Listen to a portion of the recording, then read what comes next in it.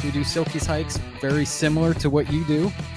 Similar, but not the same. And we're going to get into that during the discussion. The whole idea is to bring veterans out of isolation, right? So the biggest killer, I think, is, folks are at home just dwelling on the past and dwelling over the things that maybe they used to do, and they're not out with their friends anymore. They're not in that military mindset versus the civilian mindset where we're, ragging on each other and all that stuff. So the idea is to get them out and back into that groove. And it seems to be really, really successful. I mean, I believe in the mission. Like, you got to get people out and about, and it's the fundamentals of the military are basically accurate, right? I mean, you take a bunch of people, you put them in hard situations, you go outside together, and it sucks while you do it some of the time. Other times it's really cool, right? And you have those moments. But, when you're done, it's always cooler after you're done. Absolutely. And so it gets easy. You get in your own head at some point, right? And you're like, oh, I don't want to do that anymore. That sucks. Right. But all the best memories that you had came with the people. And the reason why you had those memories is because it sucked and you did it together. And it's like, it's counterintuitive to, it's at odds with our current culture, if you will, which is, hey, this is easy, buy this thing. And that's not how the military works. It's not like, oh, just buy this thing and your life's going to be easier. Said no team sergeant I ever had. Right. Right. It's like, hey, check it out. We're going to show up at this time, at this place, in this uniform, and it's going to be awesome. AKA it's going to really suck. And then it's great, That's right. It's one of those things where you're right. It sucks at the moment. And there was I don't remember who it was. Might have been this guy named Richard High. He did a video, and it was on YouTube, the Angry Cops guy. And he was talking about, oh, when I get out of the Army, life is going to be so much better, and I'm going to do this, I'm going to do that. And then he cuts to himself in the civilian world, and he says, damn it, when we were back in the Army, we used to do things so much better. We did it like this, we did it like that, and I missed it. And it's true. We all kind of fall victim to that. I did myself, because I got dropped on my head and had a TBI, and they wouldn't let me fly airplanes anymore, and then got med boarded, and then I was a civilian. I was like, what am I going to do with this? Right? I didn't have any plans but to fly for a few years, and a lot of people find themselves in that situation. And then you reject the things that it's like. When I got out, it was kind of like, oh, I'm not doing PT in the early morning anymore, right? Because I don't have to do anything, Right. And what happens is that the structure, the discipline, like, that's kind of the framework for the camaraderie, right? Okay. I mean, you can find it magically, right? You can always call a buddy up and say, let's go do this awesome hike, or let's go do this, whatever. But you need Silky's hikes to just show up. Sometimes and someone is like, hey, come show up and come do this thing, right? You need, and that's kind of a substitute, but the more that we're able to kind of take that mindset and organize our own friends, or, just show up, do it ourselves, right? With our neighbors, our communities, our friends who are close by, like, we are empowered. We should actually be leading from the front is really what should be happening. And so, the call that I would make is like, look, I mean, we've been there, we've done that. And while I was in, I couldn't believe that civilians would have kind of a similar mindset ever. And I found it through GoRuck, right? Which has been cool. But the bigger part of that is what we owe the same leadership that we got, and then some. We owe our own development that we got from the military, and we owe to pay that forward and to pay it back to others within, especially the veteran community, and then it can branch out from there. Right. And so, like, we've been given a gift of service, and I think we should pay it forward. Yeah. And you mentioned something there. There's that accountability issue. I think a lot of people are like this. You can easily fall into a pattern of, not getting things done, procrastinating or putting stuff on or off. But when you have that accountability, whether you make it yourself or whether you have a close group of friends that will keep you accountable, then stuff gets done. a theme that comes up a lot on the show, and again, you kind of touched on it a minute ago, is does the military create people with this drive or this accountability, or does the military simply showcase them? You know what I mean? Like you find the military because it's an innate quality within yourself to lead or to like be a go-getter, versus you're shy, or you don't really like to do much, and then you go in the military and they turn you into that. I mean, I found the military because I wanted revenge for 9/11. So, you know, I might not be the best person to ask. I mean, that was kind of the manifestation in my life of like what I wanted to do. And, I think no matter what, it's, to me, it's not a black or white question, right? Yeah. It's not sort of either or. I think that no matter who you are, the military gives you a ton. It makes you a better person. It makes you, more appreciative of the things you have. It teaches you camaraderie. It teaches you community. It teaches you these life lessons. And so, regardless of where you started, and my best guess would be that it attracts all sorts of kinds of people. And those people they find themselves in different MOSs. They find themselves doing different jobs throughout their careers. I mean, like an accountant is not quite the same as a Delta Force operator. I mean, the military, right. it's like the military is not all the same, but what unites us is we all chose to serve, and we all got that priceless education about camaraderie and discipline and accountability and serving something greater than ourselves. So I think no matter where we started, we ended up in a better place. And I think one of the big things too, and this, you're right, this isn't with all MOSs, but you find yourself, especially if you're in any sort of operations, you find yourself a lot in a situation where you can't just go, you know what, I'm done, I quit, I'm going to go home now. Because if you do, you'll die. And that's something that's so unique to military, even like EMS and firefighters. It's not that you can quit, it's that you can't quit. And if you do quit, you're going to die. Yeah, or worse yet. I mean, there's worse things than dying. And if you'll get the shame from your buddy. I mean, that's like, I'd probably rather die than have my buddy think I'm a fucking coward, No, you that's know? exactly right. Yeah. And it's like deep down inside of us, there's always fear. So Sure. how do you power through that? And it's not just because you're John Wayne.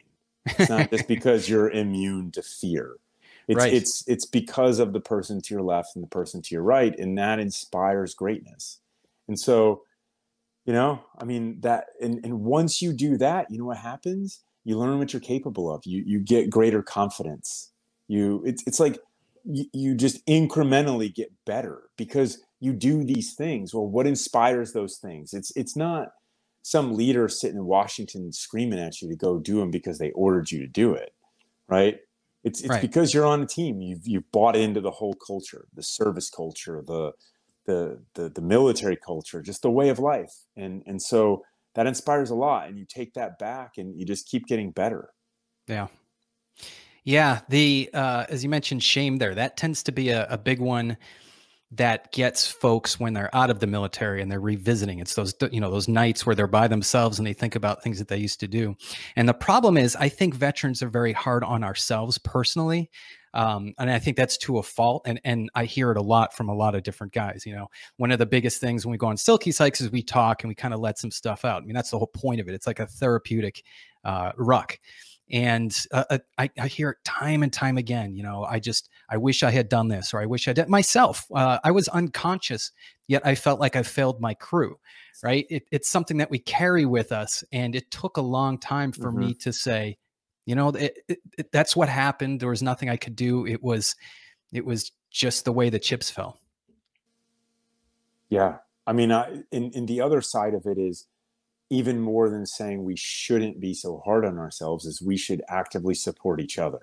Mm-hmm. Right. And there's frankly too much like intra veteran community fighting.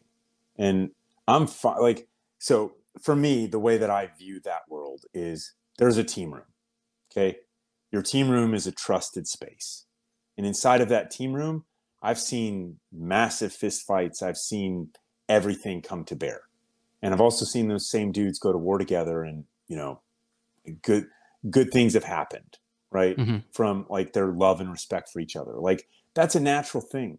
You work stuff out inside the team room. By the way, the door's shut, right? Mm-hmm. And then it's like eventually you open the door back up. And outside of that, it's like you have absolute loyalty to each other. And I don't ever enjoy seeing anything that divides our veteran community. Like that I'm just not a fan. And so, you know, I'm not here to say that everything's always been perfect with everything we've ever done or whatever, but I mean, you won't see me or us like airing any dirty laundry. And in fact, the opposite. It's like, look, you know, the world's full of people, and those people, especially within the veteran space, like we have a lot in common. Let's keep that in mind. And you know, it's about supporting each other, and I'm really in favor of that. And I don't like it when it drifts the other way. And I think some things need to be handled kind of within the community. So look, I think that there is absolutely the time and the place for veterans only to get together and kind of hang out. And sometimes you got to bitch about this. You got to, you know, it's like, it's team room stuff. Got it. Yeah. Right. It's a language that other people don't have the ability to speak or understand. Yeah. And then we got to get on the same page, and we got to move forward together. Mm-hmm. Yeah. And that's one of the big differences between the Silkies hikes and the GoRuck, is that I'm sure you have a lot of veterans. I'm sure you have a ton of veterans that do that, but you also have athletes, and you have civilians, you have people like that. Does GoRuck add kind of a venue for bridging the gap between veterans and civilians? I mean, that's what GoRuck was for me, right? I mean, GoRuck is a manifestation of what I was looking for out of life at that time. And that was, I was transitioning from the military to the civilian world, and quickly found myself without the support structures that I had counted on, right? I had a consistent mission, aka a job on a team, and you take that for granted. You wake up every day and you're serving America. Life's pretty good, right?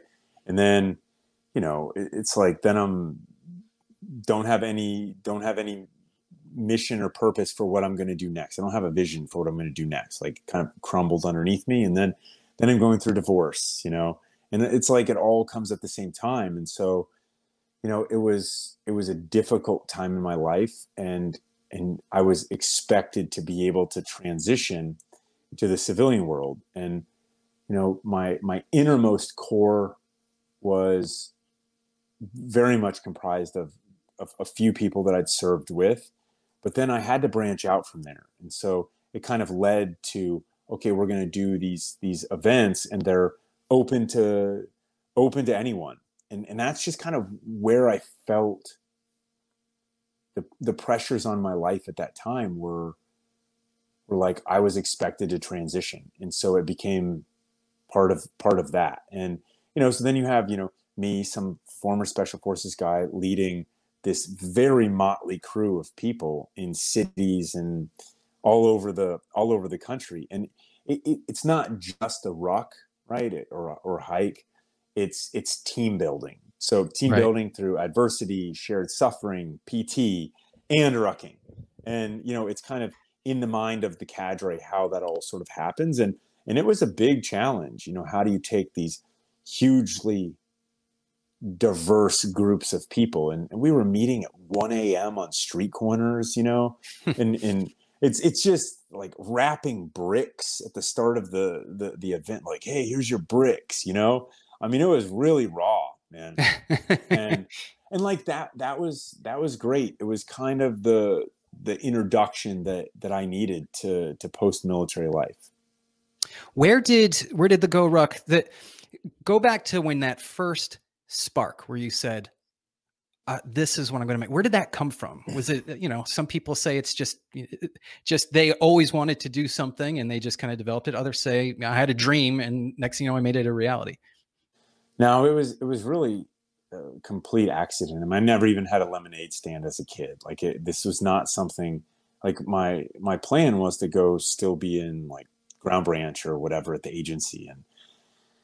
And so, you know, my wife was in the CIA, and I built her a go bag after my 2007 trip to Iraq, and I went and visited her. She was at her first posting.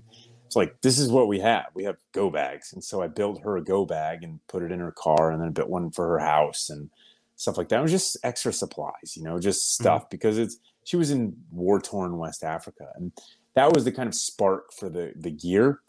And fast forward, you know, 2.5 years, I had to figure out how to get stuff manufactured and do all that fun jazz. And that was all behind the scenes, and life was chaotic. And then I was in business school, and so then finally got all the bags built, and nobody wanted to buy them. But I'd reach out to this partner. Well, I reached out to a lot of places, but the one that kind of took hold was a partnership with Tough Mudder, the OCR sure. event. And so I met with their CEO, and he had this idea of like kind of a partnership where I would build out these fight clubs before all of the Tough Mudders. Like, hey, a special forces guy is coming to build out this little fight club, and then we're going to go do Tough Mudder together. And it was meant to be kind of a human interest story, right? Like a legitimizer of sorts, where special forces are involved and all that stuff. And what I realized really quickly was that event took on a life of its own that was different, separate, and significantly more emotionally involved than any obstacle course race could be. So the GoRuck Challenge kind of took on a life of its own, and really propelled the business. And, you know, the moment when I knew it was right was after our first challenge, which was September 26th, 2010 in San Francisco. And we're in the parking lot at the end of it, and people aren't leaving, right? We're just drinking beer, shooting the shit about the event that we just done. And it was awesome, you know? And like, it's like after that awesome, whatever you did, take whatever FTX or take whatever, you know, event mission that you were on, and or like that concert, right? Where you see Metallica for the first time or something, and your ears are just ringing at the end of it. And you're like, oh, this needs to last forever. It felt like that. And it was like, all right, I don't really care about the rest of whatever. Like, this is the way that we're going. Sure. That's so unique, because most people have a laser focused business model, and that's what they do. And they actually, you know, I don't know anything about business, to be honest with you. I'm talking about my ass, but they say don't stray for that, especially with podcasting. Identify your audience and laser focus on that, and don't stray from it, because it's wasted time. But it sounds like GoRuck, I mean, apparel, backpacks, and events, it seems like there were different entities that all just sort of fit together. Yeah, I mean, it's a challenge because it is complex, right? And that makes it hard on some level. But that was the only thing that gave us our break, right? That's the only thing that got us out there, was the fact that we were running these events to prove the gear. That was the original impetus. Okay, that so makes sense. Then it was kind of like, well, then the events started to take on a life of their own, because I was like, man, I got to do something to sell this gear, man. Like, I was already in debt, and I'd spent every dollar and all that stuff. And so it was one of those instances where you got to keep trying. You got to try something. And the something was go run all these events. And it just one thing, it just kept leading to the next, you know? Right. And it's because it had a really good effect on people. And so it's like following my heart like that. And that was, you know, that made it really worthwhile to me. So it's not laser focused. It also makes it hard now to sort of explain exactly what GoRuck is. It's like from the ground up, we built, designed, manufactured our rucksacks. And now we do the same thing with footwear and apparel, like all the stuff you need for rucking and fitness and traveling and stuff like that, like special forces way of life. But it's like, but we also we run 1,000 events a year led by special forces guys. And people are like, what? So as a business, we've had to kind of not fix, but focus the messaging from time to time in different ways. And And that's been a challenge because you want people to just get it. Like, you need to just get it. And not everybody does. It's a busy world out there. So there's some Yeah. adaptation that has to go on. Uh, in what ways did your military training? I mean, we hear it all the time. You know, business leaders look to military people to come in and talk to their organization and structure it and teach them how to team build and all that. In what ways did your military training meld with now your business model and running your business?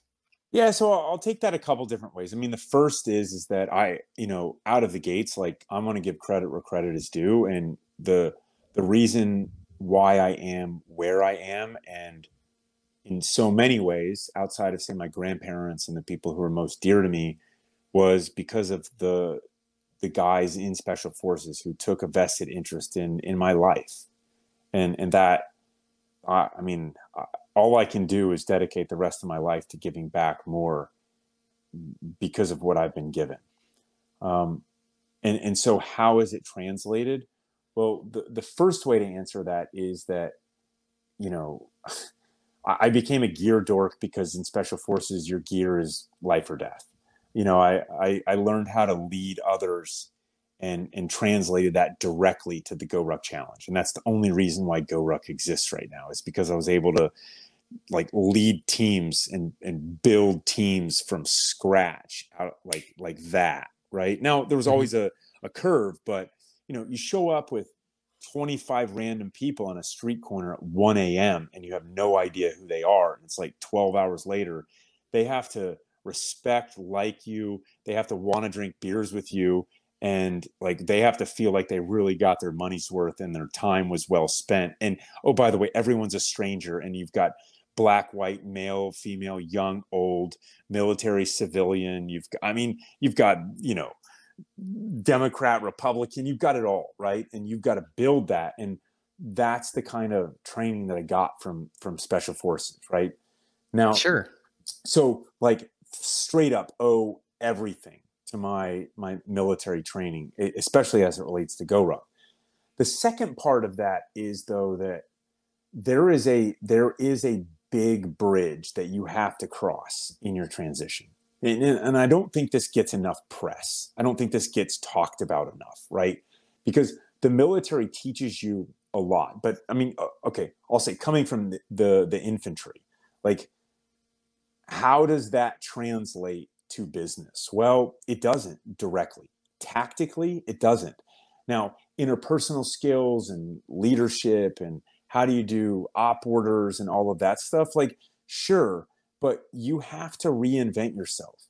You have to learn, you have to go back to basic training of sorts. And you have to understand that you have the intangibles, you have the foundation, you have this great problem solving ability. You have all of these things that are so hugely desirable, but you have to put your ego aside and you have to go back to the basics of what made you great. What makes you great in the infantry? Three things: shoot, move, communicate, right? And you've got to relearn what that looks like in the civilian sector. And guess what? It's not shoot, move, communicate. It is communicate, and it might be kind of move, but it's probably not shoot unless you're contracting or something like that. And Sure. God bless you, if you are. But if you make kind of a transition to you have to let people in your circle. You have to ask for help. You have to start lower than what you think you might be ready for. And you have to trust that you will be able to go forward and onward faster, or however, in accordance with whatever you want to do. You have to trust that your training is sound, but you have to go back to the beginning. It's funny how you mentioned the diversity and having to build a team out of complete strangers. That almost to me, and I don't know enough besides what I've read in books, but it sounds to me like the mission of the Green Berets. You're going to a place where culturally, linguistically, um, there's so many differences, and aren't. It's my understanding that don't you train those guys up to work as a unit and fight with you? Oh, that's exact. So when I say that I owe the special forces community, that I owe the Green Berets, I mean, in every way, owe the Green Berets, because That's exactly what you do. You show Okay. up into a foreign country, you link up with you link up with indigenous forces, you work by, with, and through those indigenous forces. And the counterexample is, if you're, say, SEAL Team 6, right? You show up and you get on the helicopter with the rest of your guys and you fly to Pakistan and you're on the Bin Laden raid. Like, the only people you're ever working with are, they're not identical to you, but they've been through so many similar things as you that it's like you're already on the same wavelength. I mean, the Sure. training is the same, the selection process is the same, like you're cut from the same cloth. And when it's different, there's so many cultural differences, there's so many differences that are existing between, say, you and your Iraqi police force or you and your Afghan police force. But at the same time, they've still volunteered to serve their country as well. So there are these things that you grab onto and you build rapport off of those. You kind of use what you've got. But yes, it's a huge challenge. It also really works. Like, this part works. Like, all the time going out on unilateral missions is you're never going to run out of those missions. And at some point they're going to become very counterproductive. And we've sort of seen that. You have to train the trainer. And so that's the lesson that were directly applied to GoRuck and to team building. So you said 9/11 inspired you to join the Army. I don't know how the process works to get into Special Forces. Were you one of those people that got a slot to try out, or kind of give us your background on how you wound up being a Green Yeah, I Beret? was. I mean, I didn't really know what should be in store for me, but the first really impactful thing was when Mike Spann died. Right. Yeah. And CIA that, guy, right? yeah, so former Marine Corps, was relatively new at the paramilitary division of the CIA, was sent over to Afghanistan, and obviously a very important mission, because of some language capabilities and stuff like that. And he died in the prison uprising there, Right. and it led me to just kind of dig in a little bit and figure out, like, how do you do that, right? Like, how do you become that guy? And in his case, it was, yeah, I mean, I dare say this because he paid the ultimate sacrifice, but it's kind of good luck, right? Like, he was right place, right time, got sent on a mission. Like, I don't know a guy I served with that wouldn't have gone on that mission. Like, come what may, like, if your Sure. country said it's October 2001, we need you to go to Afghanistan, like, I'm in, Yeah. like, sign me up, right? And so that kind of led me down the rabbit hole of applying to the CIA. And I realized I don't know anything about any of this stuff at this time. Like, they're all just kind of agencies and places and all of that kind of stuff. And so applied to CIA. That was like the next year of my life. Finally figured out that they don't hire directly into the paramilitary branch. Like, you have to go somewhere else. And so first, like, infantry or special operations is what they told me. So started to go through that process, applied to become a Marine Corps officer. That was another 10 months, say. And what I didn't realize, there's that whole thing about go to war, go to jail. Like, not true, right? I mean, the line to get into the military was a mile long. In those days, And yeah. Yeah, absolutely. yeah, it was a mile long. Yeah. And, I mean, we need more of those. We need more of those JFK moments, right? That will inspire Sure. people to serve more. And so I ended up, like, I just kept missing the cut, because just, like, you're playing against math here, Yeah. and there was nobody flagging my application. Like, no harm, no foul if someone had someone flag theirs to get in, but, like, no one was flagging mine. Mhm. And I didn't meet their criteria. So I had to figure out what was next. And so I went and talked to the Army recruiter and talked to the Navy recruiter and all that jazz. And yeah, so I ended up enlisting into the Army with an 18 X-ray contract, which was a guaranteed slot through the Special Forces qualification course. Now, that doesn't mean you make it, No. right? But it's a slot. And Right. so that was kind of, hey, October 23rd, 2003 is when I left for basic training. And a few years later, I had my Green Beret. It's such good information for someone, because we have young listeners, I guess, but for people that, they have that goal in their head. I'm going to be a Green Beret. I'm going to be a Navy SEAL, or whatever their goal is. I'm going to be an F-15 pilot. There's so much of it. You're absolutely right. Is just the cards fall into place. There were people when I was in, so I entered in, I don't remember. It was right before 2001, right before the towers got hit. And there were people that all they wanted to do was fly aircraft. That was their, since they were kids. And just by luck of the draw, that's not what they ended up doing in the Air Force. And they ended up, going to whatever job. I just happened to be in the room when a flying slot dropped, and the guy who handed them out or whatever, who signed these assignments, looked at me and said, "Do you want to fly airplanes?" It's like, I guess, right? I don't know. It sounds interesting, and so I took the job that way. But I mean, if I had decided not to go into the barracks that day or whatever it was, it would have gone to the next guy. And it's just so weird how those things happen. Yeah, right. I mean, you can't.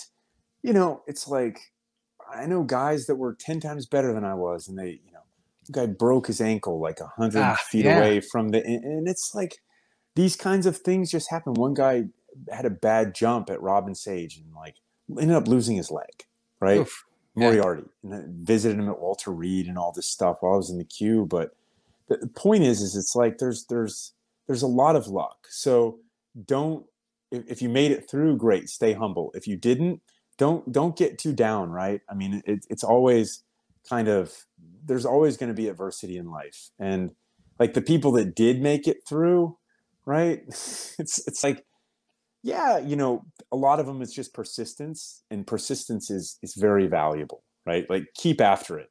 Like if you stay in the Army, you can absolutely get a packet in to go to Special Forces assessment and selection. Like you can absolutely do that.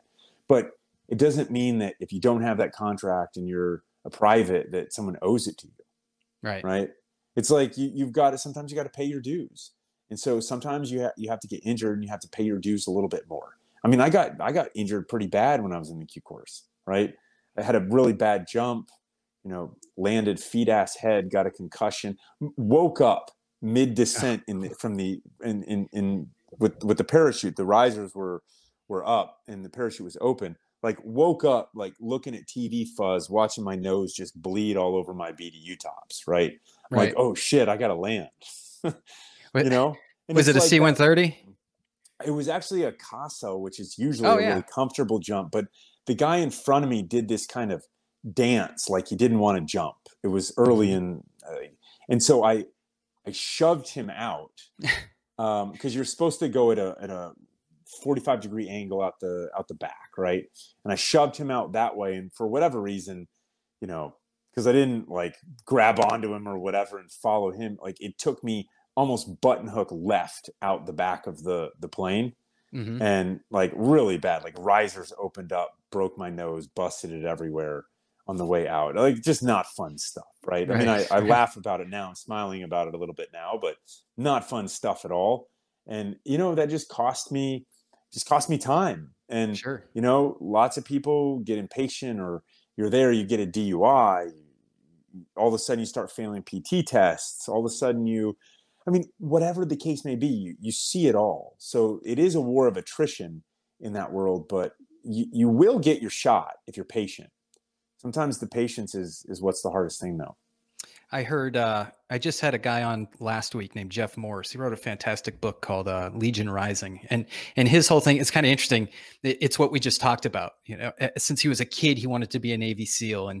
And somehow, I don't remember now, but he got into the Army, and then he went to the Q course and blew out his knee. And it was almost like It's a Wonderful Life, that movie with, I can't remember. Yeah. What a great movie. And his aspirations are over here, but everything keeps happening here. And it's not till the end where he realizes, look at what I have when I became. And he was a very successful officer in Iraq in 2004 and 2006. But you read his story and it's like, it was just luck of the draw that had happened. But again, you have to look at what success is for you. I think a lot of people, I did it myself. I mean, like I said, I was going to that unit where a lot of my friends were at. I felt like to me, flying an AC-130 gave me more. I just felt like I was being more involved with the mission versus doing airdrops or whatever. And so I beat myself up for like 12 years. We do it all the time. And yeah, it just takes a health. I think age also has a little bit to do with it. As you get older, you realize that, things happen for a reason, I guess, or whatever. Yeah. I mean, you always love it more than it can love you back. It's this weird thing. And, so when you let it, and by it, I mean America, the Army, the Navy, the Air Force, the Marine Corps, the Coast Guard, whatever, right? And so when you let any part of it down, I think it's the correct way to go about life, though, right? Is you look in the mirror first and say, I should have done something a little bit more, and you have to, or differently, or whatever. And a lot of problems arise when you have to make peace with that. And it's better than the alternative, right? Of I didn't do a damn thing and I have all these regrets. And right, you did something. You feel like it wasn't enough. And I've never met the person, and I've met some very, very accomplished people in the Army, and I've yet to meet someone who was like, yeah, I just did too much. I served my country just a little bit too much.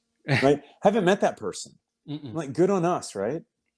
I mean, it's great. Think about that. Like, who says that? Nobody. And so it's cool. So at the same time, though, sometimes we got to take it just a little bit easier on ourselves, and just be like, this worked out well. Like I did my job. I did it for the time that I did it, and that led to other stuff. Whatever it was, 30 years later, 5 years later, 2 years later, it led to other stuff, and I was better for that service. And now I got to pay it forward. Sure. Did you put in, you say to yourself, did you put in the work? Did you make sure that, you did everything with integrity, the idea of doing the right thing when no one's looking. And if you do those two things, and you didn't, Blue Falcon anyone, then you really have nothing to be ashamed of, as far as I'm concerned. But again, I'm an old guy now, so I can say stuff like that. So you had mentioned just a few minutes ago that you guys are doing 1,000 events a year. That's like, if you do the math, it's like 2 or 3 a day. How do you keep tabs on this? Or is it more like a CrossFit situation where there's thousands of gyms across the country and they're loosely affiliated? No, it's we've just built it up over time, and it's going down a little bit, like 700, right? in this year, it's just, so we have a network of current and former Special Forces cadre that have just, bought into our mission of building better Americans, and they live where they live. And we have a lot of events on a lot of weekends, every weekend throughout the year. And they fly there and lead these events. So the process of bringing them on is they have to do one of the events, and then they have to shadow one of the events from one of the other cadre leading it, and then they lead it and are shadowed, and then they're sort of set free, and that's kind of the beauty of it, is that it takes on a lot of the personality of the cadre leading the event, and so he has a lot of autonomy, and so it allows us to scale up. So the events are small, right? I mean, 20, 25, 30 people, but that also allows for the impact to be massive. Wow. That's fascinating. So you said hold on, let me back up a second. Are these guys full-time employees, or is it something they no, do? We have a small staff on hand that manage all of this and that integrate with the rest of our sort of business activities, if you will, right? I mean, they have to integrate into marketing and finance and all that stuff. But no, these guys some of them are still active duty, some of them are retired, some of them got out. I mean, take your pick. It really runs the gamut across every service, right? From the Coast Guard to Marine to the recon units to Army Special Forces to Rangers to Delta to SEALs, to take your pick. And don't forget the PJs and the CCTs. PJs and the CCTs, actually, yeah. Our director of training is a former CCT, Dan Skidmore. Awesome. He's cool. he's great. In my job in the military, I was like the SOTAC or the JTAC on our Nice. special forces team. So I got to coordinate a lot with the Air Force. When you start talking about Hammer AC-130, right? Yeah. Like that got us out of some trouble a couple times. So I'm Yeah, like absolutely. very I was grateful to the Air Force. I was actually going in to be a TAC P, Hmm. and that's when the cadre came down and said, "Oh, we have a slot for flying." And I was hell bent. I mean, I really wanted to be a TAC P. I just thought it was such a cool job. But again, it was like, wow, I get to fly. I mean, who gets a chance to fly an airplane, right? I mean, That's pretty cool, man. yeah. So it's like, and that's one of those things that we just talked about. I think back and I'm like, what if I was a TAC P? But if I was a the TAC P, what if game, man. The what if game will you just can't drive you crazy. You just can't do everything. I mean, the military even teaches you. It's like, look, you made a decision, you move forward, and Right. still we play the what if game, and it's just it'll drive you crazy, man. And Always. it's like, like I think the thing that I've played because I've done it too, right? And it's like I just wish I could serve more, right? Yeah. I was in for 5 years, it wasn't enough. Like if I would have been in for 30 years, it wasn't enough. I was a Green Beret.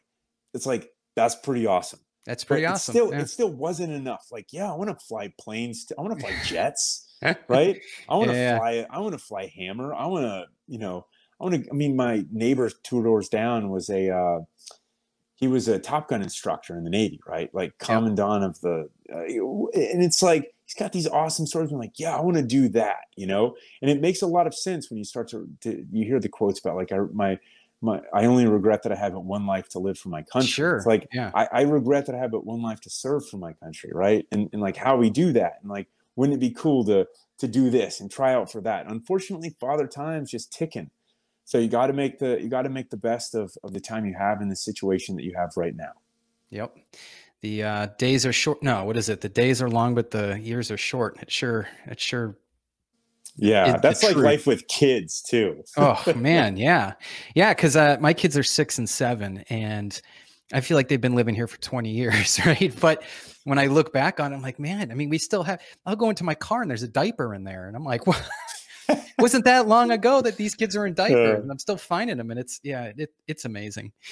I just realized I looked and we've been going already for 45 minutes. That's a good sign. That means we've been having a good discussion. But yeah, just a few more things. What does a typical day look like for you? Well, hopefully it's never typical, right? Because no, I'm just messing with you. So it's like I wake up. My youngest son usually takes his fist, and I'm sleeping in my bed. And he comes up, and I deserve a nice roundhouse to the throat or something. Like, Dad, I'm awake. It's morning time. Ah. How old is he? He's my youngest is 3, and then we have 3 kids, 8, 5, and 3. Nice. And so that's a good wake up to the morning, and then it's sort of shake the cobwebs out, whatever they might be, and go down. Like everyone talks about morning routines and like life hacks and all this stuff. My take is like a few anchors to your daily routines or whatever are good. They kind of put you in that kind of consistent place. And for me, like I wake up, I press the coffee button, I turn the coffee on, and it's like I wait for my coffee to come, I drink my coffee. My kids are usually messing around. Anyway, long story short is like I got to get my kids to school. The M and I got to get them to school, and then usually I either bike or ruck to work. I usually end up rucking because I like to ruck with my dog Monster, and so ruck to work, and then I'm at work. I don't know, 8 hours, 10 hours sometimes, and then I'm home at dinner time, and see my kids and have dinner, and then put them in bed, and then hang out. On lucky nights, I get to talk with fine people like you. And then wake up and do it all over again. And weekends have been a lot of family time and stuff as well. And the work never really stops in my head. Yeah, but I know that. So I have to put kind of boundaries up, because if left to my own devices, I'd probably just live at work, because I really just enjoy it. And like, then I can have the community show up and we'll go on a ruck in the afternoon, and everything becomes about work, and I can build some health into it. But the framework for balance is something to really spend a lot of time thinking about, like, for yourself. Like, am I giving my time in the right places? Am I spending my time in the right places? And how am I doing that? And so, look, man, I work really hard. I play really hard whenever possible. And I get, an uppercut to the throat, like pretty much every morning to start my day. So like, it's a pretty good life. Nice, nice. It's funny how you bring that up, because I'm a PA in the real world. And so I see patients, right? That's what I do, Yeah. but it's not who I am, right? That's actually I went to grad school. I did the GI Bill thing. It paid for it all. And it was a good job, great salary. But even when I'm a PA at work, I'm thinking about this stuff, right? I'm thinking about questions I have to do or who I have to contact. I get home, I don't feel like, I could honestly say I work 16 hours a day, but really I don't, but I do. I'm sitting at my wife might have something on TV, and I'm sitting with my laptop, writing out questions or contacting or doing whatever, editing or whatever it comes to. But that doesn't feel like work. It just feels like, what else would I be doing? Sitting on a couch and watching TV? No, hell no. Or what would I do on a weekend? Sleep until 10 and then play golf? I don't know what to do with nothing. Like, it's horrible. My wife, she's like, man, her version of hell is a quote vacation on some beach somewhere. I realize we live pretty close to the beach, but like where we just have, whatever lawn chairs, or what do you call them? Beach, like whatever you call the beach chairs, right? Sure. Yeah. And it's like, and nothing to do, right? Yeah, like wait for the person to bring another sippy cup. Like, I become insufferable because I have to create my own chaos, like I gotta create something. So then it's like, I start doing this, right? It's like, hey, like, what about this? What about that? Like, leave me alone. And anyway, it's just, yeah. Yeah. I start pacing. I gotta have something. And it could even be like, if it's a Saturday and it's 11 o'clock and I have nothing to do. Well, I'll go outside and walk around the house and find something like, oh, I could rake these leaves right here. I could fix that. I could area beautification. It's always an option. That's right. I was on a podcast a couple months ago, and that was the first thing we talked about. He's like, why are veterans so just go, go, go, go, go? And it's so true, because I rarely meet any that lay on their couch all day and don't do anything. And if you do, call them up and ask them to go do something. Yes, absolutely. That's like kind of a thing, I mean, when you start getting into, the darker side of stuff, like veteran suicide and all of that stuff, right? I mean, that's related to social isolation and to not doing the things that we're most comfortable doing, which is lots of things. So, I mean, you see these posts about call a buddy and do all this stuff and call me anytime. I mean, like, it's really hard. It's really hard, right? Because I'm not going to send a text message to everyone I ever served with. I can't, right. But every once in a while, it's like, check up on people. Sure. And it's cool, right? Or, you got some new buddies in town, wherever you are, like, build a crew, tell them to invite some friends. You never know who might show up.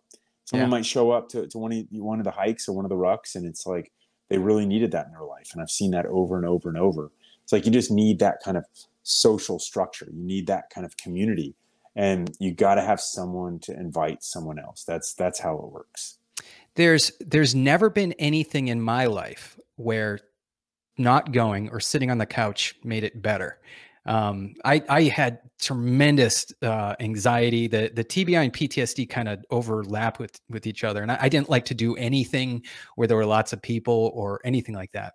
And there's, at least in the last 5 years, I can think of 5 events where I was in my head, I'm not going.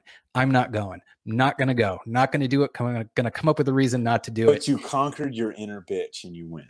But I went, yeah. And every single time, I tell my wife this all the time. I'm like, every single time I go to one of these things, something momentous happens, or what I would describe momentous, right? I meet somebody that connects with somebody that, every single time I decide to go somewhere, that connection is made. And that's right now, that's more than anything, Yeah.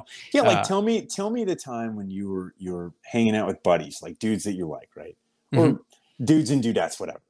Right? And you're like, hey, let me tell you about this time, right? When I sat on my couch and did nothing, right? Like, nobody wants to hear that story because it sucks.